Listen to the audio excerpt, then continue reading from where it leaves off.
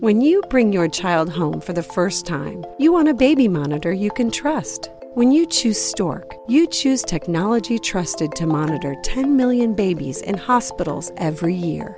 Stork continuously tracks your baby's pulse rate, oxygen saturation, and temperature. Visit MassimoStork.com to learn more. Stork, a revolutionary baby monitor, is born.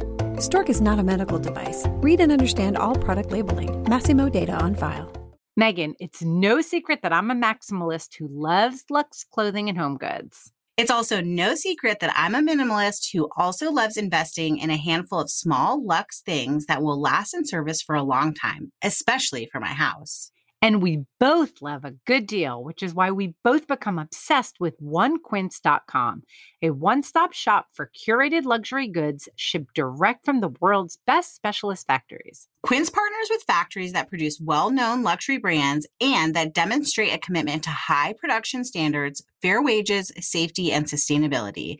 They also focus on essential products with low design costs. Think cashmere crews, super soft fleece pants, and the down comforters and hotel quality sheets that I stocked up on for my new house. I've also been doing some back to school shopping to stock up on fall essentials for me. A new denim shirt, everyday gold hoop earrings, and a super cute crossbody bag. Staples I'll wear on repeat all season, shipped directly from the factory, no middle person, no upcharge. Altogether, that's how Quince is able to keep prices up to 50 to 80% lower than other brands.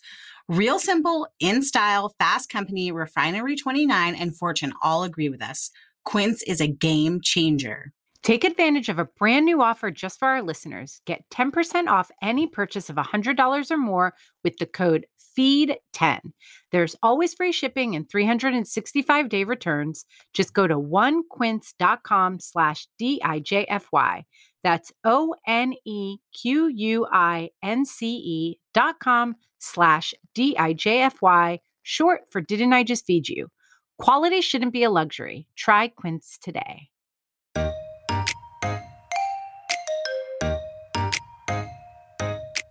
Educate them, because they're getting their education from places that are not reliable and don't really know what they're talking about. And if you have even a little bit more information, then that can really serve them well. Welcome to Didn't I Just Feed You? A podcast about feeding kids.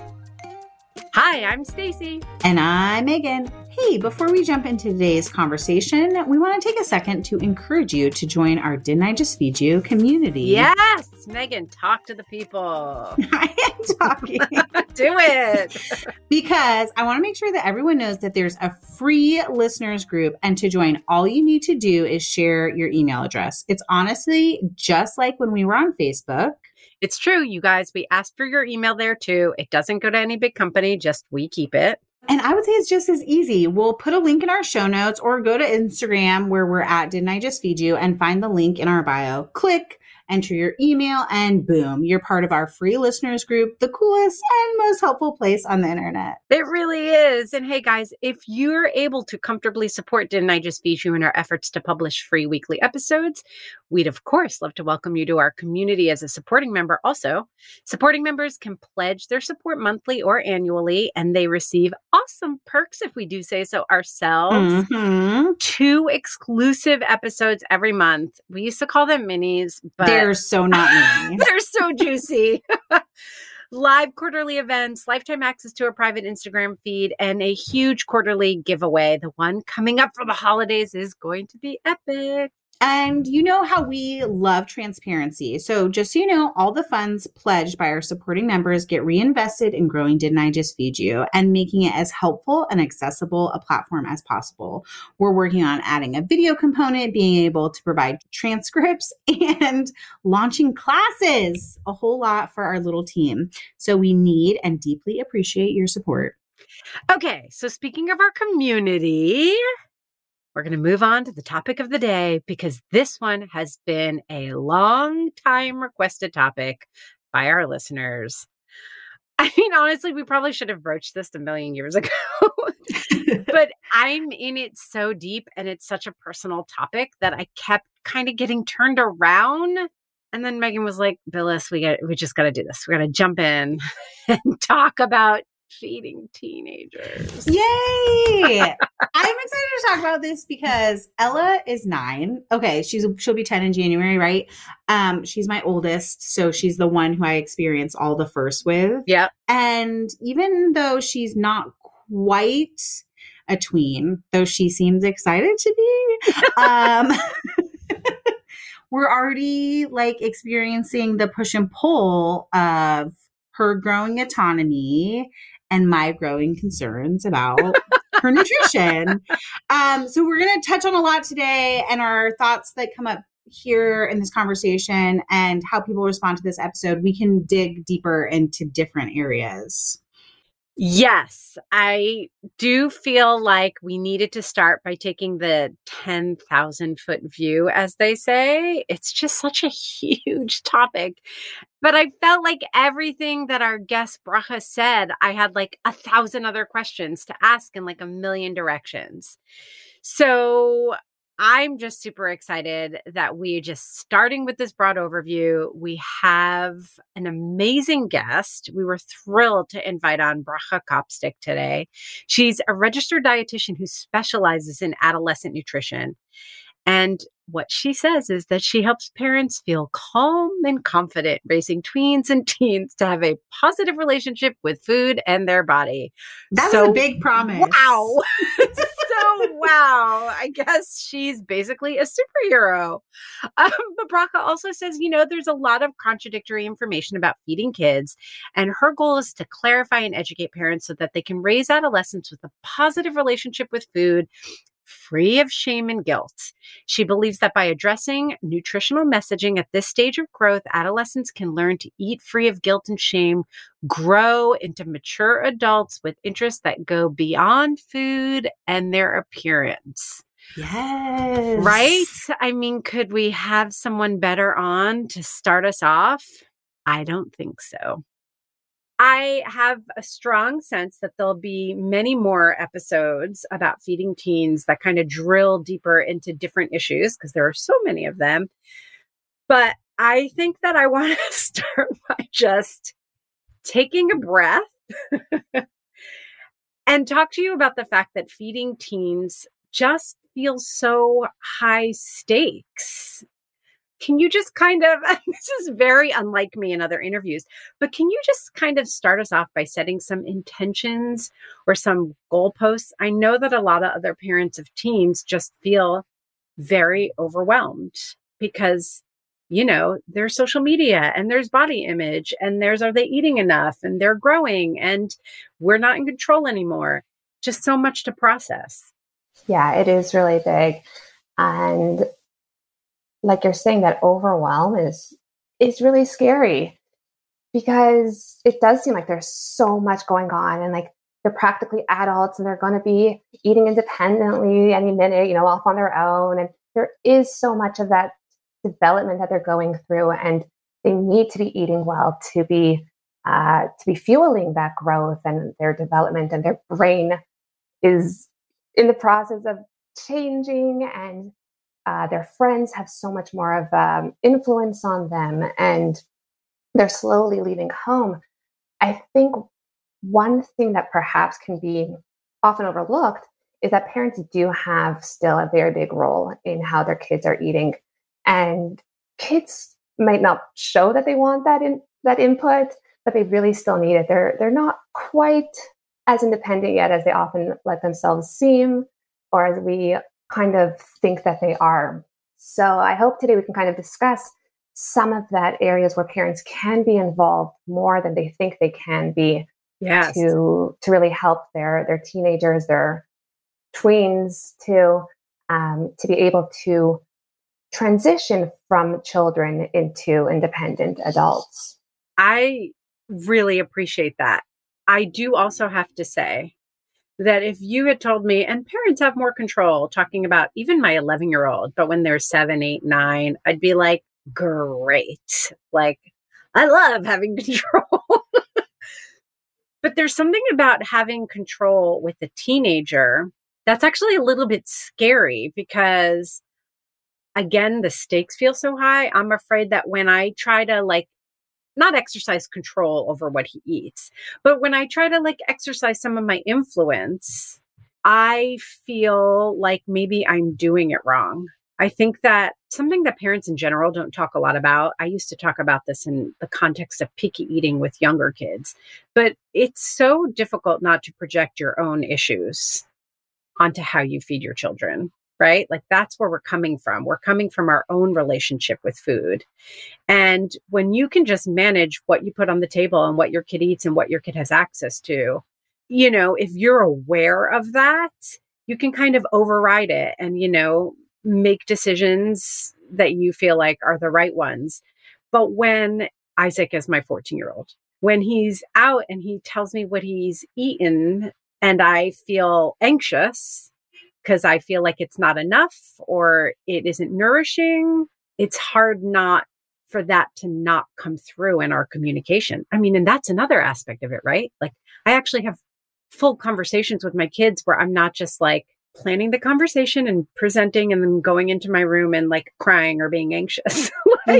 He's a real person. Like he's a grown up. Like it shows. He can tell. He can read between the lines of how I feel. It's intimidating. Yes. Yeah. Because they are getting a lot of information from other places and it's not at this point anymore just from you. So yeah. That's what there is a back and forth for sure. Okay, so then talk to us about where can we influence our kids and how should we? I mean, I can give you a couple of examples, concrete examples we can work off of from my experience. One is that I don't feel like Isaac eats enough, period. And he's super thin. And that shouldn't even be a factor, but that's my own issues, right? Coming in, like thinking about weight in relationship to health and not being able to separate that. So like, there's an example when I don't feel like he's eating enough to nourish him. Like what can I do? So first off, if you want to, the weight is an issue and you are concerned about that, I would suggest, going to the doctor or monitoring their weight to a certain extent, those yearly check-ins when they get their height and their weight, are they following their growth trajectory? Okay. So that can be just like, first off, a way to kind of reassure yourself that their growth is appropriate and following their own personal needs. That would be first off. And then when it comes to eating enough or eating the right amount for themselves, if your teen, your tween is eating frequently, if they're able to get a variety of food, and we're talking over the course of a week or so, it's not day to day, it's not meal to meal. Like if you're focusing on each meal and each eating opportunity, yes, you're definitely going to stress about what's involved in that.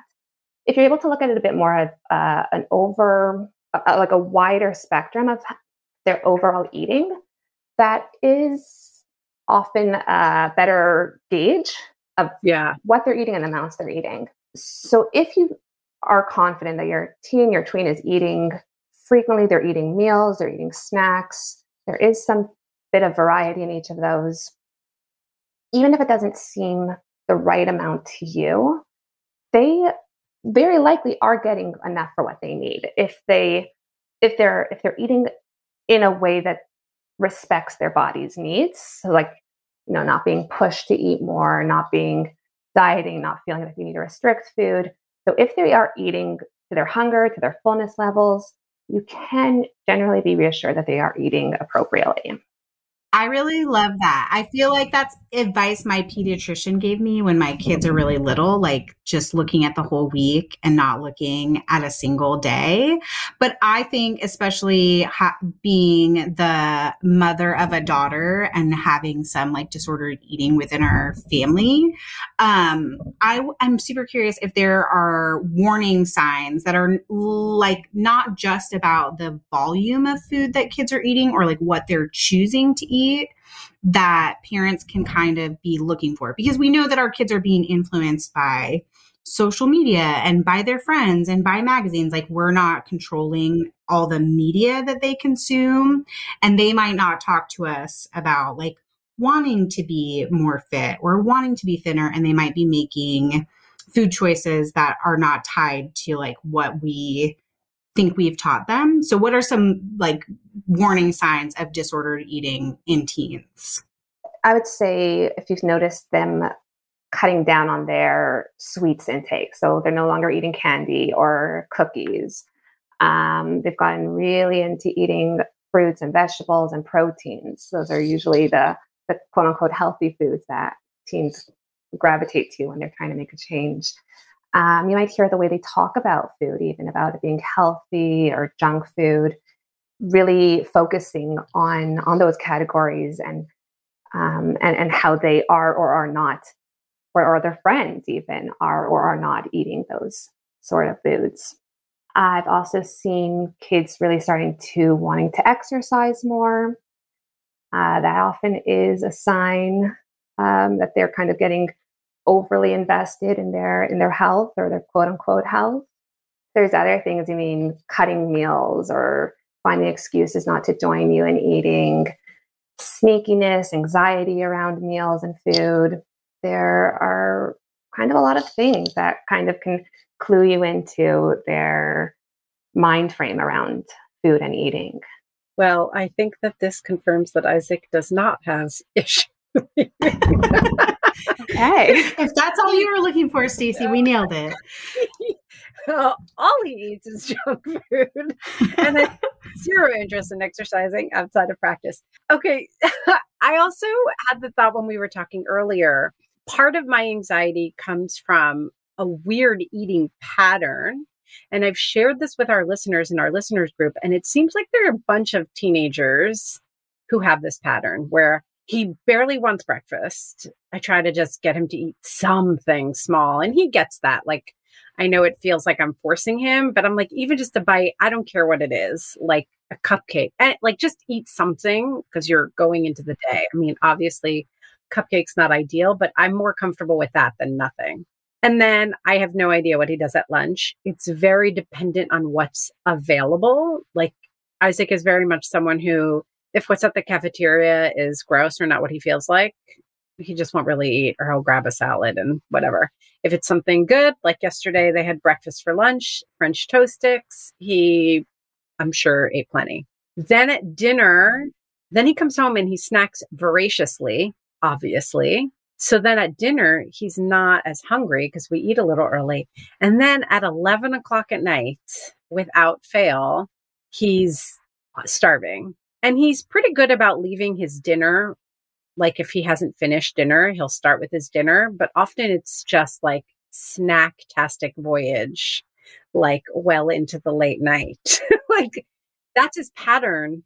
So it seems kind of heavy on the like afternoon and evening. Is this, I don't want to use the word normal because I know there's so much variation, but are these kinds of eating patterns that might seem erratic to us when we're so used to feeding our little ones like breakfast, lunch, dinner, 2 snacks?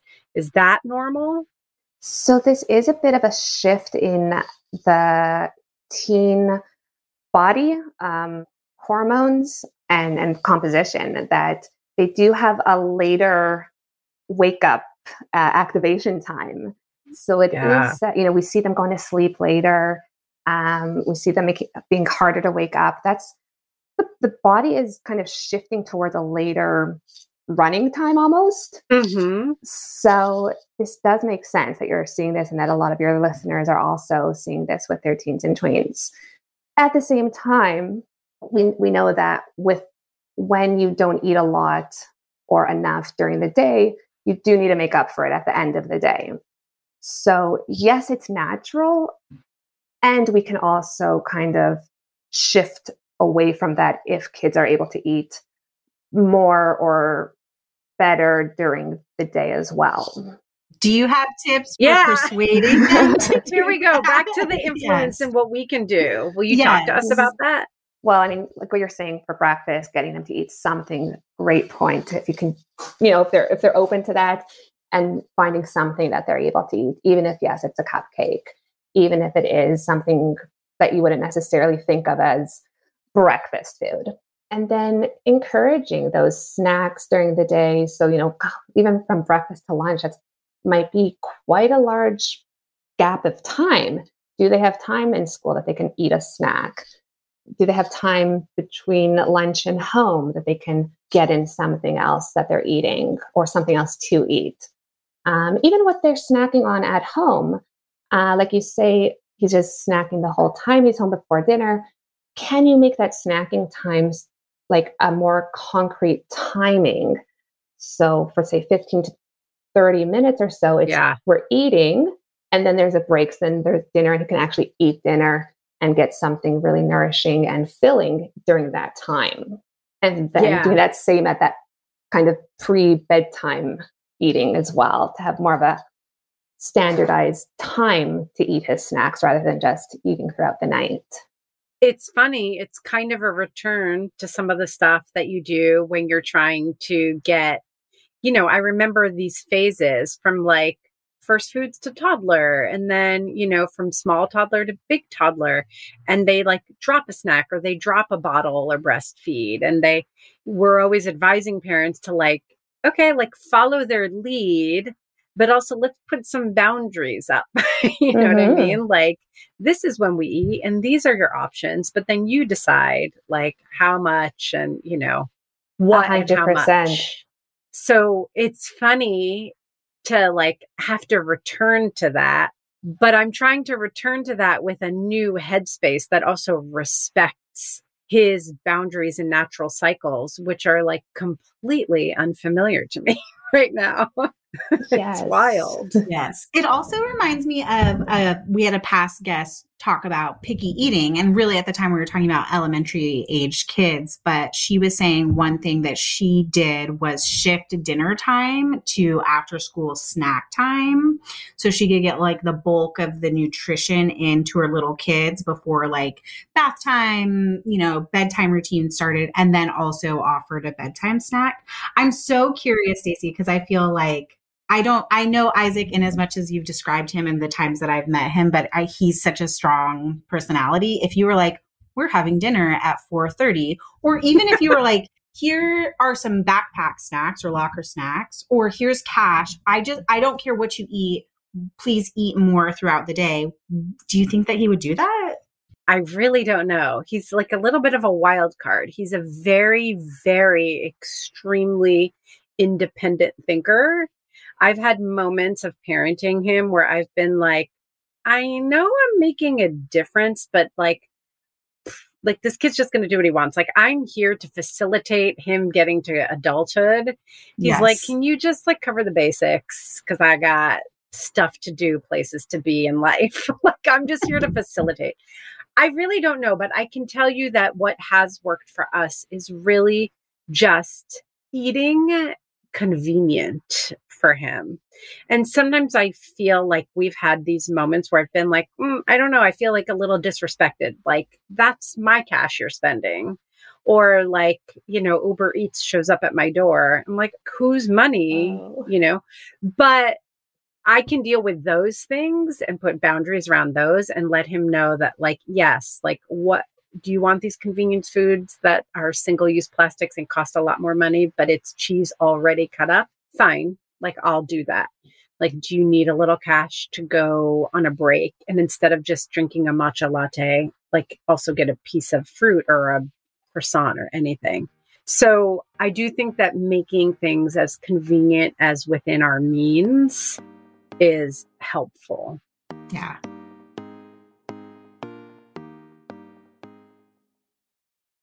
"2024 is the year we're focused on finally reducing dinner time overwhelm at Didn't I Just Feed You?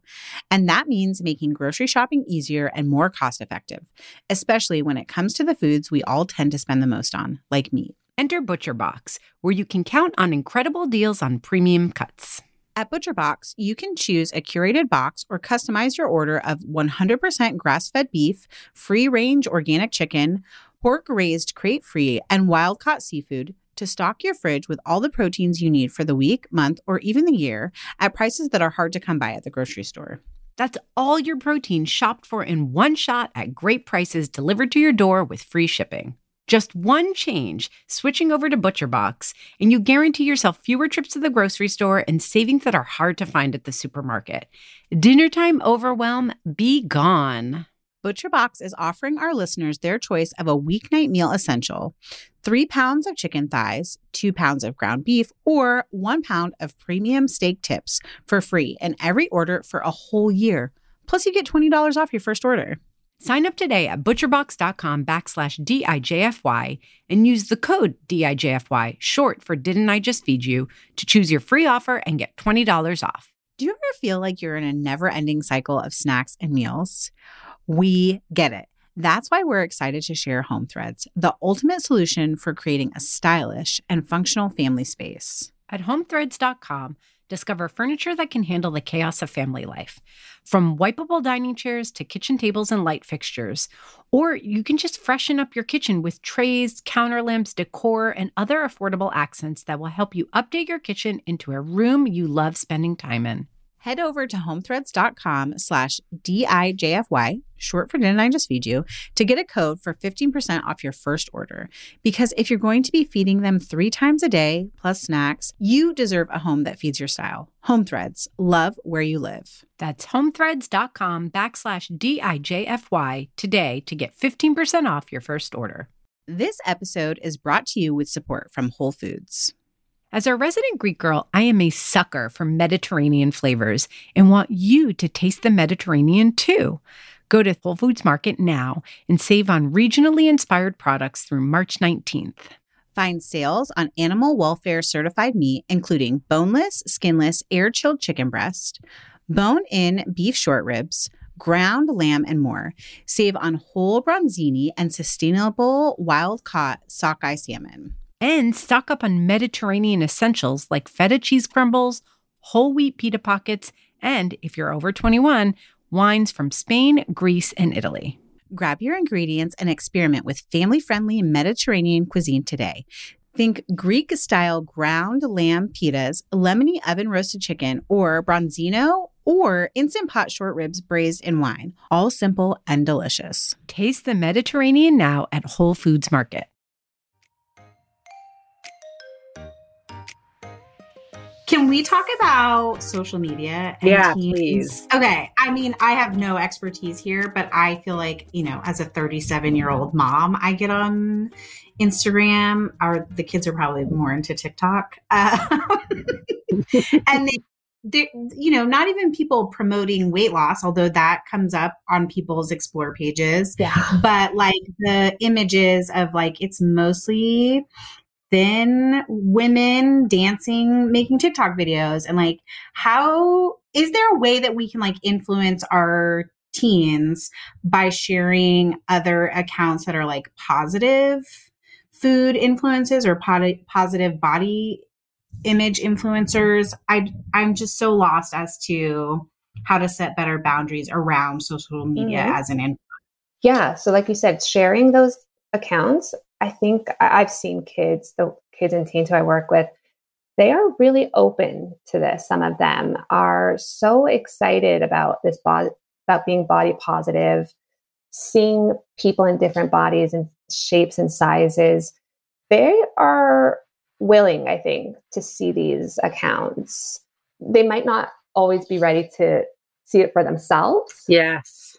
Or follow them, but they'll look. Exactly. Yeah. And that looking is very beneficial because the more they can see someone in a different body size or shape, the more comfortable it becomes to recognize that people are not all one size or shape or color, so the more you can keep on sending those is really helpful. And what do we do when we hear our kids kind of buying into the harmful stereotypes about like body size and weight and food? They roll their eyes at us, but you're saying that they're listening. So is it important to say something? It is. Yes, of course it is. What do we say? What are you saying? Exactly. So first off, back to social media, talking about filters, which they know exists, but still talking about the filters, the face tuning, the posing, all the magic of social media. Keep reminding them that. Talk about it. Yes. About them experimenting with themselves, not using those photoshopping or the filters because what I find is when we get used to seeing ourselves with those filters, it gets really uncomfortable seeing ourselves in real life. Yes. Yeah. So, talk to them about that. Talk about who are these people giving them this health advice, this food advice. This is a 14-year-old girl who decided that she wants to eat peppers instead of bread. Like, yes. She doesn't know what she's talking about. Yeah. Yeah. So talking about food and what it does for us, why we need to eat certain foods, why bread is healthy, why we need to eat fat, why it's not a bad thing to eat cake or cookies or chocolate or candy or, whatever food is the bad food of the day. Educate them because they're getting their education from places that are not reliable and don't really know what they're talking about. And if you have even a little bit more information, then that can really serve them well.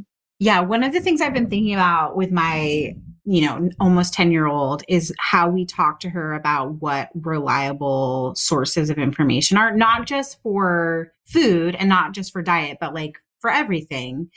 And I think it mostly comes up in the moment when my younger son will be like, did you know that this happened? And we're like, I'm pretty sure that you got that information from a YouTuber and that's not real. Yeah. And then we do research together about like what is real and reminding that like not everything you read on the internet is actually true. And some of it's storytelling. I think kids are becoming savvy about media literacy and parents and schools too.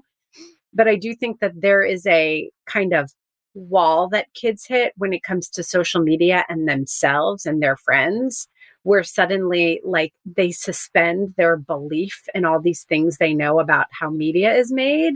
And it's like, well, she really looks like that. And all those people really were out together and I wasn't. And it just gets very personal. So finding ways to like speak broadly about media literacy, but also like Bracha, like you were saying, like to also talk about specifically like face tuning, filters, and how it applies to people and how they're presenting themselves on social media as well.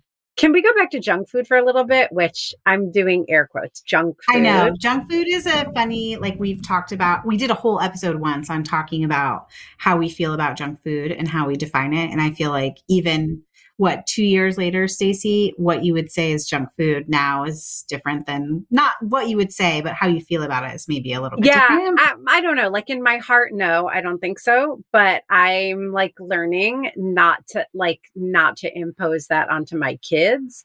So I think the term junk food is problematic in the first place. But for the sake of having common language here for this conversation, it's funny that you were saying earlier, like signs to look out for it. Your kid gets super healthy. So I have the opposite problem where, I'm a recipe developer. Like, I was always of the mind that like, if we're going to have cookies in the house, I'll just make them homemade. So my house wasn't restrictive, but I really didn't buy tons of like pre-packaged cakes and cookies. Megan and I have talked about this. I'm not huge on candy. So like candy is never tempting. I love candy. I do too. I am huge on candy. Yeah. So like I'd have ice cream and then like homemade stuff, and since I'm not a huge baker, it wasn't like there was homemade stuff every day. Mm-hmm. But as my kids got older and both I learned and their appetites changed and they had access to other things, they would ask. And I've tried to be like super cool about it. Like, sure. Like, so now in the cabinet, which just relative only to me prior, not comparing myself to anybody else, nor should anyone else compare themselves to me. Like to have like Oreos and Sun Chips and Mint Milanos and ice cream bars in my kitchen right now, which I do. That's just what's in my kitchen this week.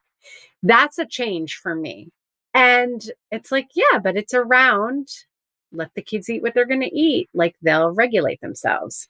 Okay. So my kids, well, my older kid especially, like doesn't particularly regulate himself. He loves all that food. And like I said, he'll have like half his dinner. He'll leave dinner there. He might finish it at 11, he might not. And then he goes in and eats like a whole bag of Sun Chips or Doritos or a whole sleeve of cookies. And it's uncomfortable to me, and I keep waiting for it to regulate, and it doesn't. And maybe it is regulated and I'm the one, it's the way I'm seeing it. That's the problem. So can you just, I guess we're going to turn this episode into a personal therapy session for Stacy. Here we go. Therapize me. Okay. All right. Yeah, I'm ready. We'll do this. Let's do it. Okay. So first of all, when we see kids eating the full bag of chips or the sleeves of cookies, it often is because they are hungry. So they are filling up on food because they're just physically needing the energy.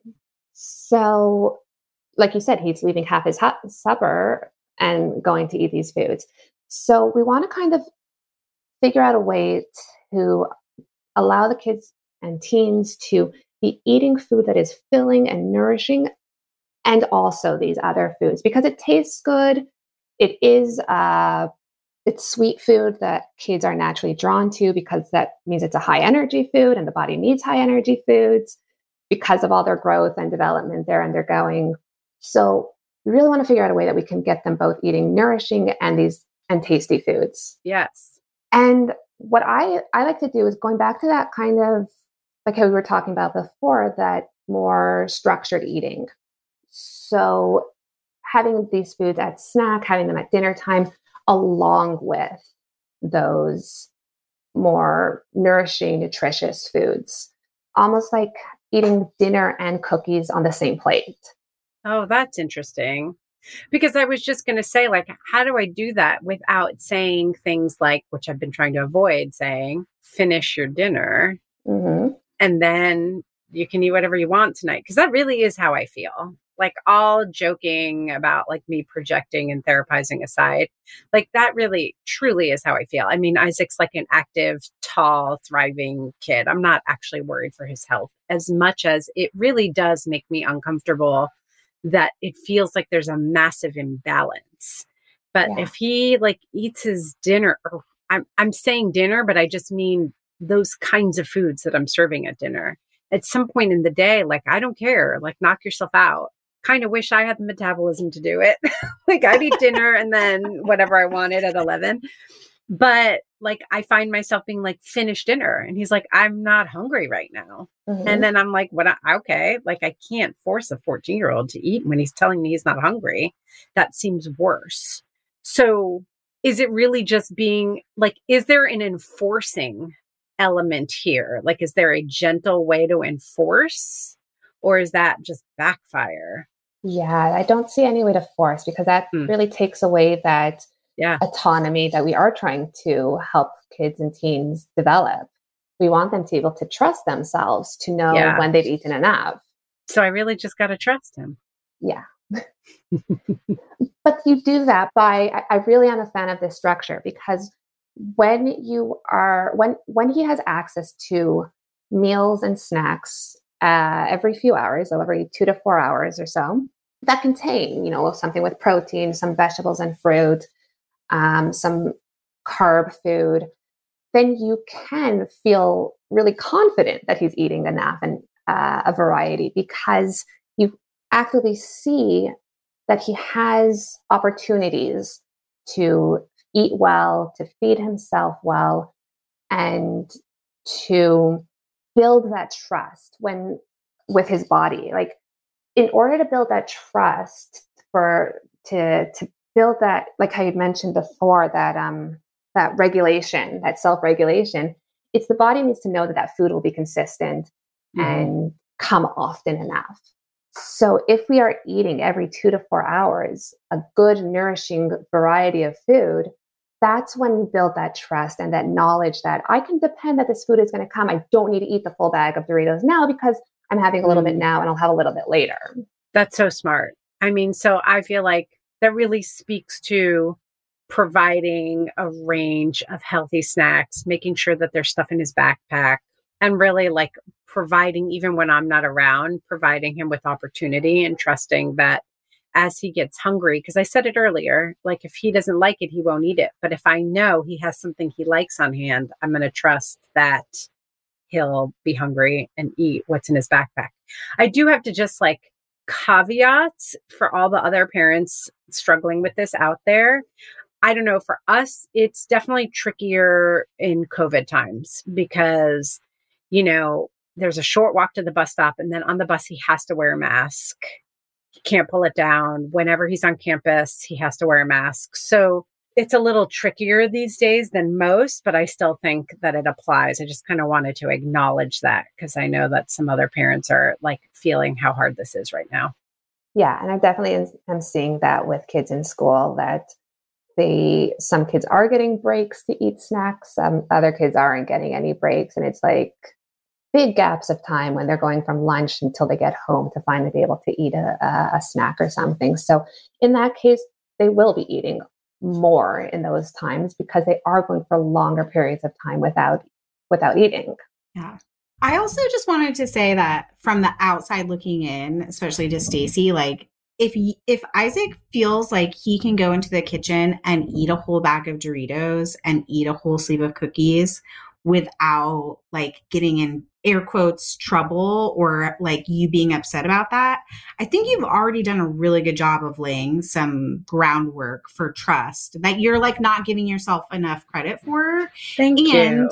You're also giving him a safe space to experiment with that, like with skipping meals and eating like more junky food than you would like him to. Because the truth is he's going to go off to college or he's going to move out and he might do that stuff. If he was a great eater all the time at home, he might do that experimenting at school without any help or outside of the house without any help and have much more dire consequences. I really appreciate that. And that's so helpful because I didn't have that kind of permission. Same. I remember in high school, like sometimes have binging, what I would consider binging, but like secretly in my room and trying to hide the trash of it because I grew up with a lot of diet culture and I thought I was going to get in trouble for it when I probably was really actually just hungry because my body was growing and changing. Yes. Yes. I mean, that's like a really big takeaway from this conversation is that they're hungry, like body clocks are changing. Lots of stuff is shifting. High energy, they're hungry and they're hungry for high energy foods. Like that alone, if we can just keep that in mind as parents, that actually just brings me so much comfort because it gives a context for understanding the choices he's making instead of me getting in my head and believing that the choices he's making are about something, just purely psychological or something that I've done, or do you know what I mean? It's not personal to me. And that's a really big piece of just like letting go and like letting our teams figure things out for themselves. Yes.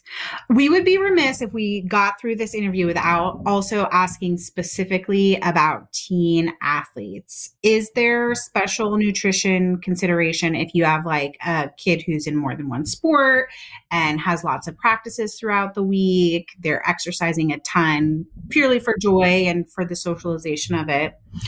What would you say? Yeah, for sure. They need more, like a lot more nutrition. They need more carbs. They need more protein. They just need overall more calories. So adding in more snacks, adding in fuel before the activity, after the activity, depending on how long the activity is, maybe they'll even need something while they're being active. Just because there is that amount of energy that they're utilizing while, again, being in this stage of growth that already needs so much extra nutrition. So yeah, teenagers who are athletes need to be eating a lot of food. That makes me nervous for having older kids. I'm like, oh, the grocery bills. All right. Before we let you go, is there anything that we didn't ask you about that you would want our listeners to know about nutrition or feeding teens or about your work? I think we've spoken a lot about food and eating, and I know a lot of people get hung up on what they're actually eating and is it healthy? Is it not healthy? Is it nourishing them? And really, I believe that it's so important is how kids and teens feel about the food they're eating. When we are able to give kids and teens opportunity to eat without feeling guilt or shame or negative emotions from eating, that's really so important, the biggest part of eating, because no matter what they're eating, eating is part of our life, and we shouldn't have to feel negative emotions from doing that. So if we're able to keep the environment around food as a neutral environment, or even, if we're able to get to positive, that's awesome. But even just keeping it really neutral is such a gift to our teens that really can help them for the rest of their life. Yes, we love that. We talk so much about family dinners and how we want, and bringing food joy back to eating as parents too, but to remember that teens need that too is so important. Food joy. Love Food it. joy. Yes, food joy. Bracha, thank you so much for coming on. It's been my pleasure. So helpful. You're putting many parents at ease. I loved all of Bracha's advice. I feel like you've been talking a little bit about this recently on your Instagram, but there's definitely like some alignment in advice about like feeding toddlers and even feeding babies. Like when I was breastfeeding, my pediatrician gave me the best advice, which was to look at the whole week and not just like days here and there. So there's so much like alignment between toddlers, feeding little kids, and feeding teens. Yeah, it's so interesting to me because Isaac was not a picky eater. Yeah. Ever. He was dreamy. I really probably owe a lot of my early career confidence to him. Look what a wonderful job I've done. How far they fall. But he really wasn't a picky eater. Of course, there are exceptions, but generally speaking, a lot of times picky eating phases, when they aren't chronic, when they aren't related to sensory issues or other developmental challenges, it's really about kind of power and autonomy and the things that you were talking about earlier when you were, Megan, talking about Ella. And I feel like all that stuff comes back up again when they transition to teenagehood. Who gets to be in control? Who says what's good and what's bad food? Like, this is my body. You can't tell me what to do with it. Like, there's so many parallels in what's happening developmentally. So it makes sense that there would also be these parallels in how those play out around food and eating. Yes. It just feels like the stakes are higher because these teenagers also have access to Instagram. And a lot of them have their own money. And so they have the means to make their own choices about, what they eat, whether it's like fast food or they want to get into supplements or something that maybe doesn't align with your personal values. Totally. And even, Isaac called me the other day and he was like, I'm going to just go to the gym because a couple of his friends wanted to go work out after school. Well, side note, when I called him later, I was like, are you working out? He's like, no, why would I work out? It looks hard. He was just like, I'm just bouncing on the bouncy ball while they work out. Yeah. So anyway, that's an aside. But he's with kids who are working out. Like, do 14-year-olds know how to work out safely? And what are they doing? And what's their goal and why? There were just so many questions in that for me. Also, questions you feel like you can't ask. I feel like I get snappy responses from Ella sometimes, even when I'm like, oh, did you not enjoy lunch today? Because it came back pretty much exactly how I packed it. What's the response? Oh, so many things where it's like, well, Mom. Yeah. It's hard. So, I do think that it's helpful if you're a parent of a teen to just remember what worked. Because there really is, we say this all the time. We had done a whole series on picky eating back when we first launched 2.5, 3 years ago. And we've always said this, there's no one size fits all solutions. So, parents, jog your memories. What worked before? What do you think would work now? Trying different things, being patient, and then remembering that all of this is normal. I appreciated that Bracha gave us a couple of things to look for, red flags. And outside of that, You have your pediatrician to consult to. Don't worry to your kid. Don't make it dramatic. And just remember that this is normal. Yes. And parents of toddlers, man, keep notes. That's all I got to say to you. Yes, the things that worked Keep notes. when they were little are going to come back to save you. That's right. when they're Write older. a playbook. You're going to need it. My favorite takeaway was, well, there were two. One, the thing of we have to remember again at many phases in feeding our kids that sometimes they are genuinely actually hungry. When they want to eat that bag of Doritos or that sleeve of Oreos, it is because they are hungry. And we like expect it when they're a little bit younger and we're like expecting that to have growth spurts and we're really tracking that stuff. But as they get into their teen years, we're less aware of their growth and when they might be having a growth spurt because we're not dressing them every day, right? So we're not like expecting it. So I love just like sometimes they're just hungry, but also, and this is the other takeaway for me is, and we talk about this with picky eating. We talk about this with getting our kids to eat more vegetables. We talk about this with like school lunch troubleshooting. You have to make whatever it is delicious. Like if you're trying to serve them plain chicken and veggies and wondering why they're not eating at dinner, but then they want to eat the tasty, like fiery hot Takis when they're out with their friends, it's because that's a taste delicious. So you have to lean back on the like bag of tricks that you know for making food delicious, like sauces and spices. Yes. And different cooking methods. Season your food. Season your food. I love sauces. Yeah, it's true. You know, I wonder if I'm totally making this up, but I wonder if there's a connection between development in the early teen years, tween and teen years, and like taste bud sensitivity. Because you know how that's a thing when they're little? Yeah. That'd be really interesting. But definitely like the development and the reinforcement, especially as they eat like cafeteria food and they're out with their friends, the reinforcement of that craving for salt and sugar that we all have and that is very human. You know, and that doesn't mean you have to like lean into it completely. Like if you follow me on Instagram, you know that my son recently had a Crunchwrap Supreme at Taco Bell and I recreated it at home. And he was like, it's good, but it wasn't as flavorful to him as Taco Bell. Yeah, it probably was not nearly as salty. Probably and not. Greasy. Yeah. And so like, but like there was a reason why I made it homemade instead of ordering it from Taco Bell. I felt like it was healthier. I could control the ingredients. And yeah, of course, also teenagers are going to always want to stick it to you. So there was a little bit of that, I'm sure. Yes. Right? So you don't have to lean into it in a way that makes you uncomfortable. But like still, he ate that more than he would have eaten like a simply grilled piece of chicken. You know what I mean?